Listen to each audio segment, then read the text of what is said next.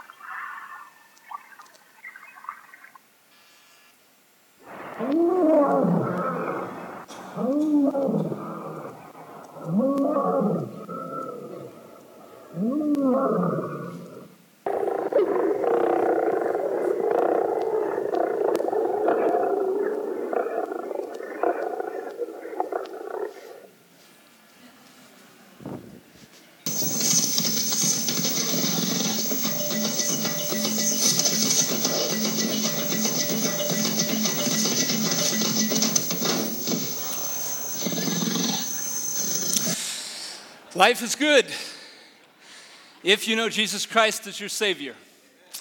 If you're willing to follow the one who entered Jerusalem on the back of a donkey.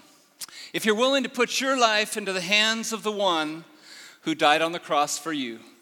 But for millions and millions of people around this world, life is not good because they don't know Jesus like you and I know Jesus. And I'm thankful for the Church of the Nazarene, who has chosen as its mission statement these 7 short words: to make Christ-like disciples in the nations. That is our reason for having the doors of our churches open, because we want to make Christ-like disciples in the nations. Christ came and gave us a great commission: go and make disciples. Actually, it means as you are going, be making disciples. And that is our responsibility as a local church. That is our responsibility as an international church. Back in 1985, the Church of the Nazarene took a big step of faith. They decided to go into 5 new countries in 1 year. One of those countries, if you look over here on the map, you'll see Africa. You'll see a country in green, that's Kenya. The one next to it in red is Uganda.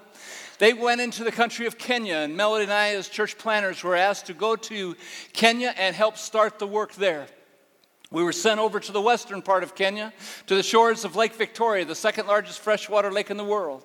And there we began the work, and the Lord blessed the work. And the Lord caused the Kenyans to accept the responsibility of reaching out to their neighbors and their friends. And within 10 years, we were able to plant 120 churches.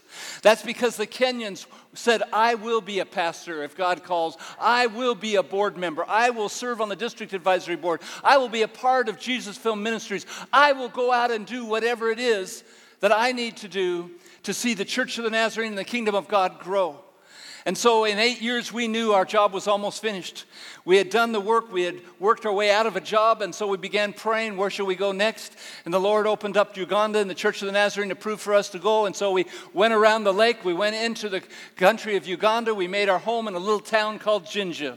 Jinja is at the beginning of the longest river in the world, which is the Nile River. The Nile River was what Moses was put into a basket and placed into that river. I also, as your pastor said, have been placed into a basket. Mine was a little different than Moses' basket. Mine was with rubber, and I was whitewater rafting the Nile. Had a lot more fun going down the river than Moses did.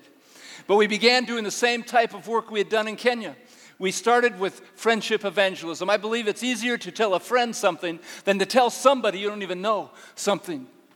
And so I believe in friendship evangelism. We preach it and we teach it, and we began with friendship. And we started a small Bible study, and it started to grow. Soon I realized the roads of Uganda were not as smooth as the waters of the Nile River.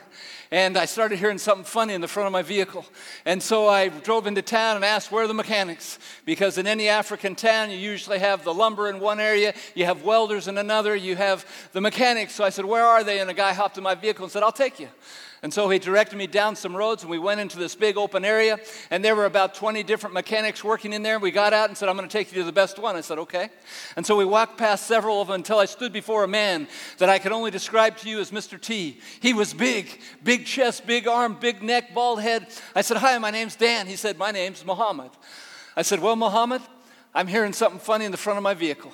He says, go find something to do in town for a few hours and then come back. So I went, started going through some shops, trying to find out what was available. After a few hours, I went back in. I said, what'd you find out? He says, well, Dan, in the front of every vehicle, there are some metal parts that aren't supposed to touch one another. They have rubber bushes that you're supposed to have in there. All your rubber bushes were gone. They were worn out. I've replaced all the rubber bushes. Now you're good to go. I said, thank you. I paid him. I got in the vehicle, drove out into the street. And as I was driving, I thought, wow, this isn't driving like it used to. This is weird.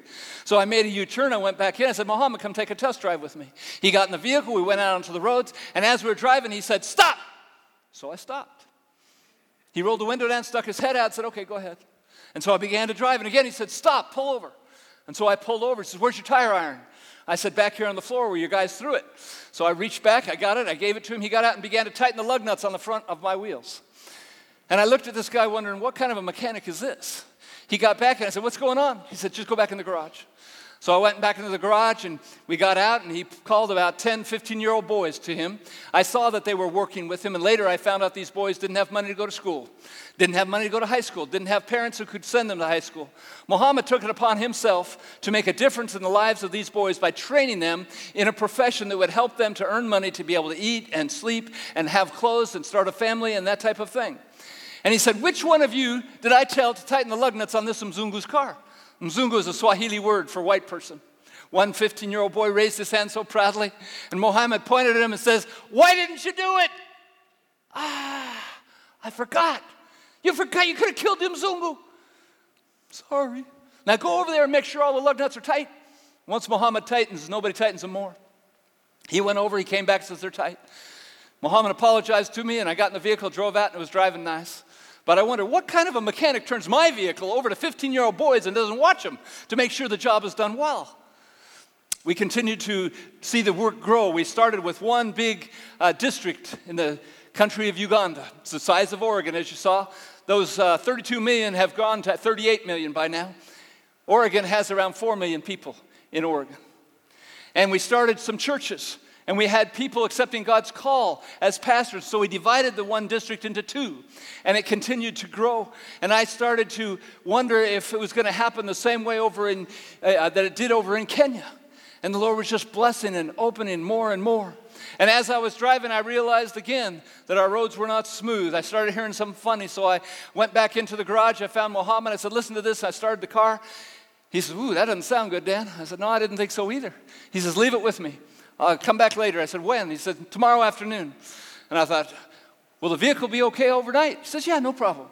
I said, okay. So I left, got on a boda boda. Boda boda is a motorcycle taxi. And I went home, and I worked that day, and I worked the next day up till the afternoon. I went in, and I said, well, what'd you find out? He gave me a list of a receipt with all the things that he'd done to my vehicle.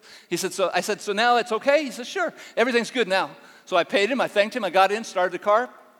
Looked down at my gauges as I always do. And I said, did you have to take my car out for a test drive? He said, no, didn't need to. I said, then where's all my fuel? He said, what do you mean?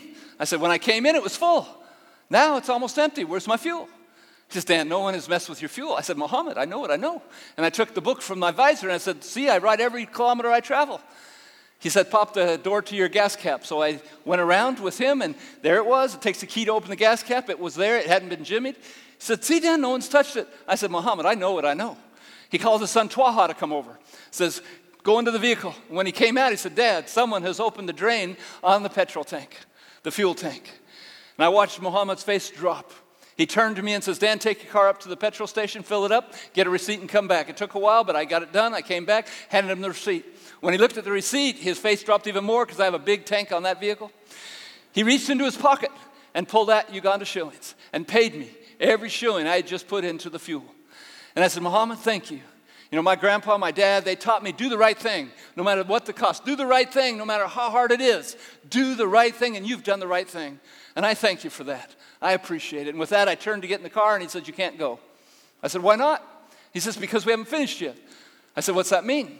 Well, someone saw somebody else carrying jerry cans out of the garage early this morning. We knew where they went, so we sent somebody there while you were getting fuel. Found out that a man over there bought some diesel fuel. Probably your diesel fuel, Dan. I said, okay. He says, I've called that young boy here. In fact, here he comes now. And I looked over, and this 15-year-old boy was coming. He stood before us. And Muhammad said, did you take the Mzungu's fuel? Yeah. Okay, two options. One, we take you to the police right now. Or two, we handle it here. Your choice. He was a smart 15-year-old boy. He did not want to touch the police. He didn't want to be involved with them. Let's handle it here. So Muhammad called all the other mechanics to come. They made a circle, told the boy to lay flat down in the dirt, and they handed Muhammad a piece of rubber hose. And I wanted to leave, and he said I couldn't until it was over. And he began to hit the legs of that boy. Every time he struck him, I cringed. I did not want to be there. And he kept hitting, and the boy started to cry and to shake and try and evade the hits until finally Muhammad said, enough. And he turned to me and said I could go. And I got in the vehicle, and I drove out of that garage, and I said, I will never come back here. I can't handle this. It's not what I signed up for. I'm never coming back here again. And that's when God said, Dan, I want you to build a relationship with Muhammad. And I said, no way. Not me. I know nothing about Muslims. I know nothing about Islam. I can't do it, Father. I don't know how to do it. Find somebody else. And again, God said, Dan, I want you to build a relationship with Muhammad. And what do you say?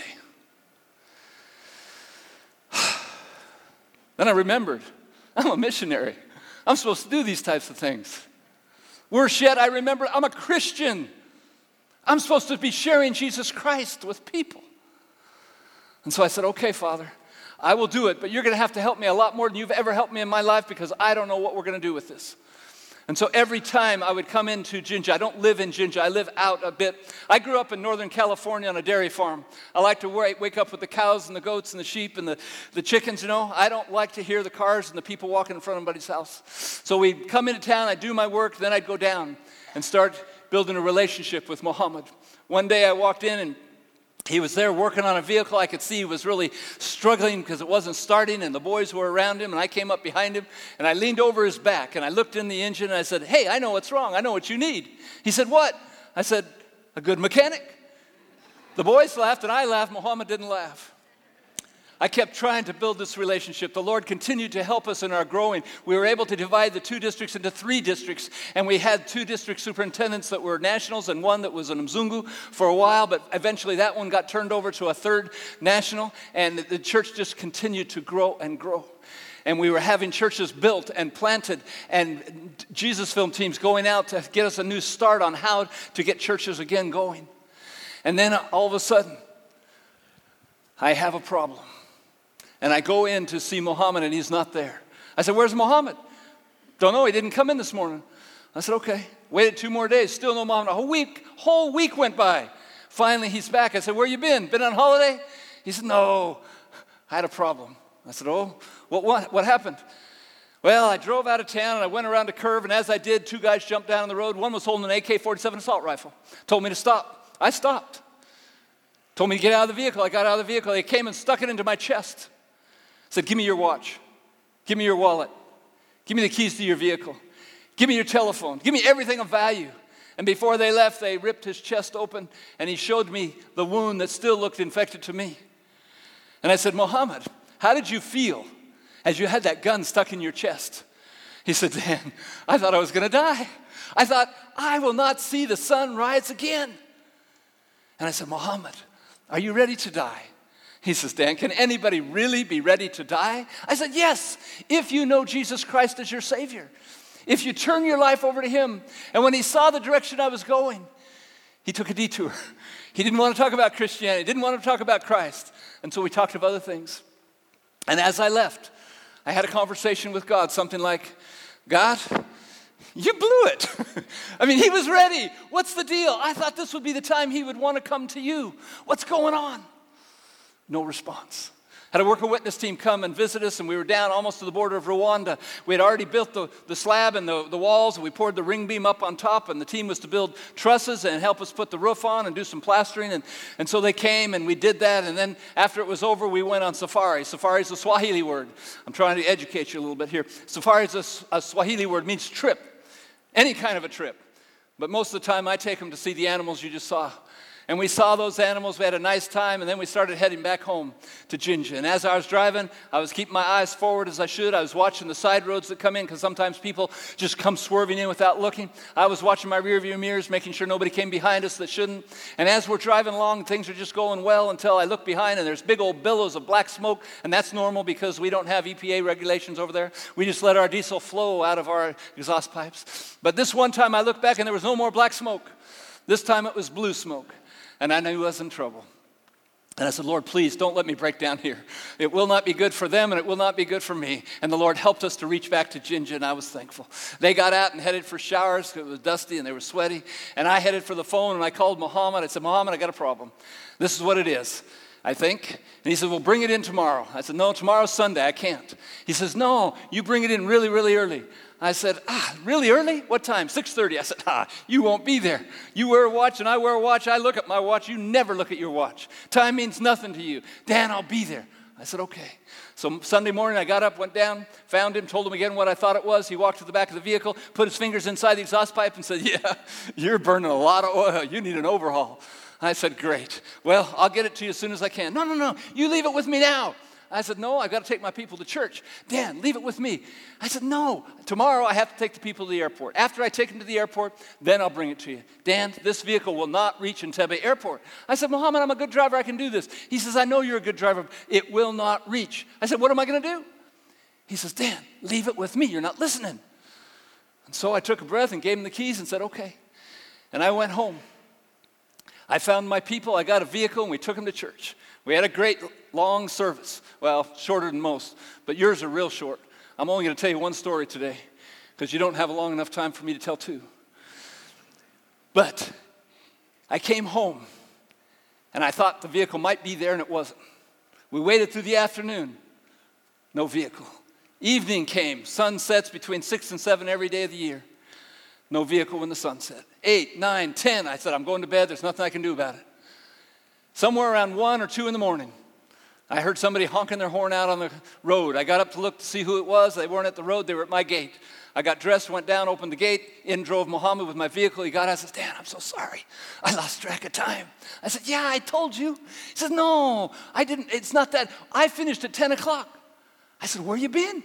He says, well, I was way in the back, and everybody else that was working on the vehicles just left them where they were, and I couldn't get my vehicle out of there. I had to get all my guys around every one of those vehicles, and we started bouncing them, until he bounced every one of those vehicles out of the way until there was a way where I could drive it. Here's your vehicle.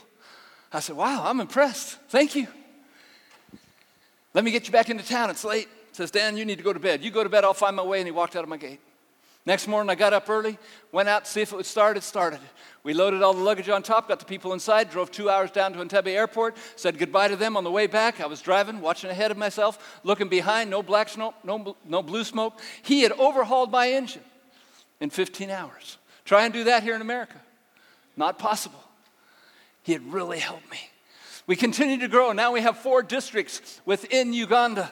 And again, we have one Mzungu serving as a district superintendent and 3 other nationals. And they are growing. Last year, we had about 180 churches in Uganda. July was our month for district assemblies, and I got the reports. In fact, one came corrected yesterday. We now have 203 churches. They had added 13 churches since last year. That's over 10% growth just in churches. They believe there is a reason for them being there and being a part of the Church of the Nazarene. They know that there's a reason for being a Christian. That is to make a difference. I think Pastor Deb said that she this morning, before most of you got here, she saw somebody sitting and she didn't want them to be sitting. She gave them something to do. Well, we are not called to sit. Did you know that? We are not even called to stand around talking. We're called to serve, to make a difference in the lives of people around us, whether it's a neighbor or a coworker, someone we go to school with. That is our calling, to serve. And God was blessing in Uganda this past month when I heard 203 churches now in Uganda. Why? Because you sent missionaries to East Africa. Because you go out as working witness teams, as you give to Alabaster so we can build churches and schools and pastors' homes, mission homes. You give of your time. You give of your time to pray and support missionaries out there. We have a bunch of missionaries, over 700 now, in the world, in countries that we can't even talk about because it'll give them a problem. It will be risky to them, their lives where they are serving. Why? Because you are giving. You have faith enough to believe that though you may not be able to go, you can send. Though you cannot be there, you can pray. And that's why this day is so important. Faith promise. A promise that you make to God. He encourages to write down a certain amount. And kids, youth, children, that includes you. Do you know that you could give up one soda or soda pop? I'm not sure what you call it here. Or one coffee. You could give $1 every week. You could give $52 in a year. You just have to say, hey, Mom, Dad, today when we're eating out, I just want to have water. I want $1 to go to Faith Promise so the church can continue to reach out around the world. Muhammad continued to be my friend, and we were growing and growing until one day Twaha called me on the phone. Dan, Dad's dying. I said, what do you mean Dad's dying? He says, yeah, the doctor says there's nothing more he can do. I said, what does he have? What's the problem? He says he's got high blood pressure and diabetes.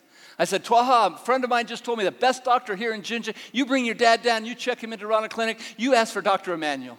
And so he brought him down. I couldn't go that day, but the next day I went in and I found his room, and I went in and there he was sitting up in bed. He looked at me and says, Dan, you saved my life. I said, what do you mean? He says, Dan, I was going to die. I know it. You saved my life. And I said, Muhammad, I can't save your life. Only God can save your life. And he cocked his head to the side and said, maybe. Let me think about it. And I said, you do that. And so every day that week, I started coming in just to see him, and he started growing better and better and stronger and stronger. He knew he wasn't going to die. He no longer wanted to talk about Christianity or Christ or eternal life. And so when I left that last day, I got in the car and driving home, I had another conversation with God. God, that's strike two. You missed. I don't know what's going on, but this would have been a perfect time to draw him in. He kept coming to my house now. He wants his blood pressure checked. He wants to know if his diet and his exercise and the lack of oils in his food and the frying and all is helping, and they're coming down. And we kept a little chart. And then one day, he was there, and I said, hey, can we go take a test drive? I have something I'm hearing. And we got in the car, drove down. He said, Dan, do you know what that is? I said, nope, I've never heard that before in my life. He said, that's your rear wheel bearings. They're gone. I said, oh, great, now what? He said, let's go down to the garage. I said, no, we haven't had good luck there. Can we do it at my house? He says, yeah, no problem. So we went home, jacked it up, put the jack stands underneath, took off the tires, pulled out the axles. He asked for a hammer, a screwdriver, and some wrenches, and he started making a lot of noise.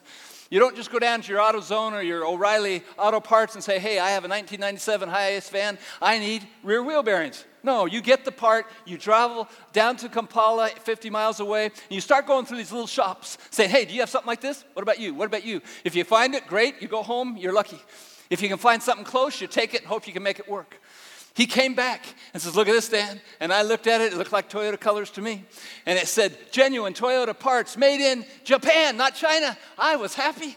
He was happy. We got the left side done, packed it with grease, put it on, came around to the right side, says, Dan, it's getting late. Can I go home and come back tomorrow? I said, sure, no problem. Tomorrow came, no Muhammad came. The whole day, I kept looking for him. He wasn't there. The next day, no Muhammad. The third day, I got on the phone. Where are you? I'm up in Iganga. I'm sick. I said, okay, when you're better, come on. The vehicle's not going anywhere.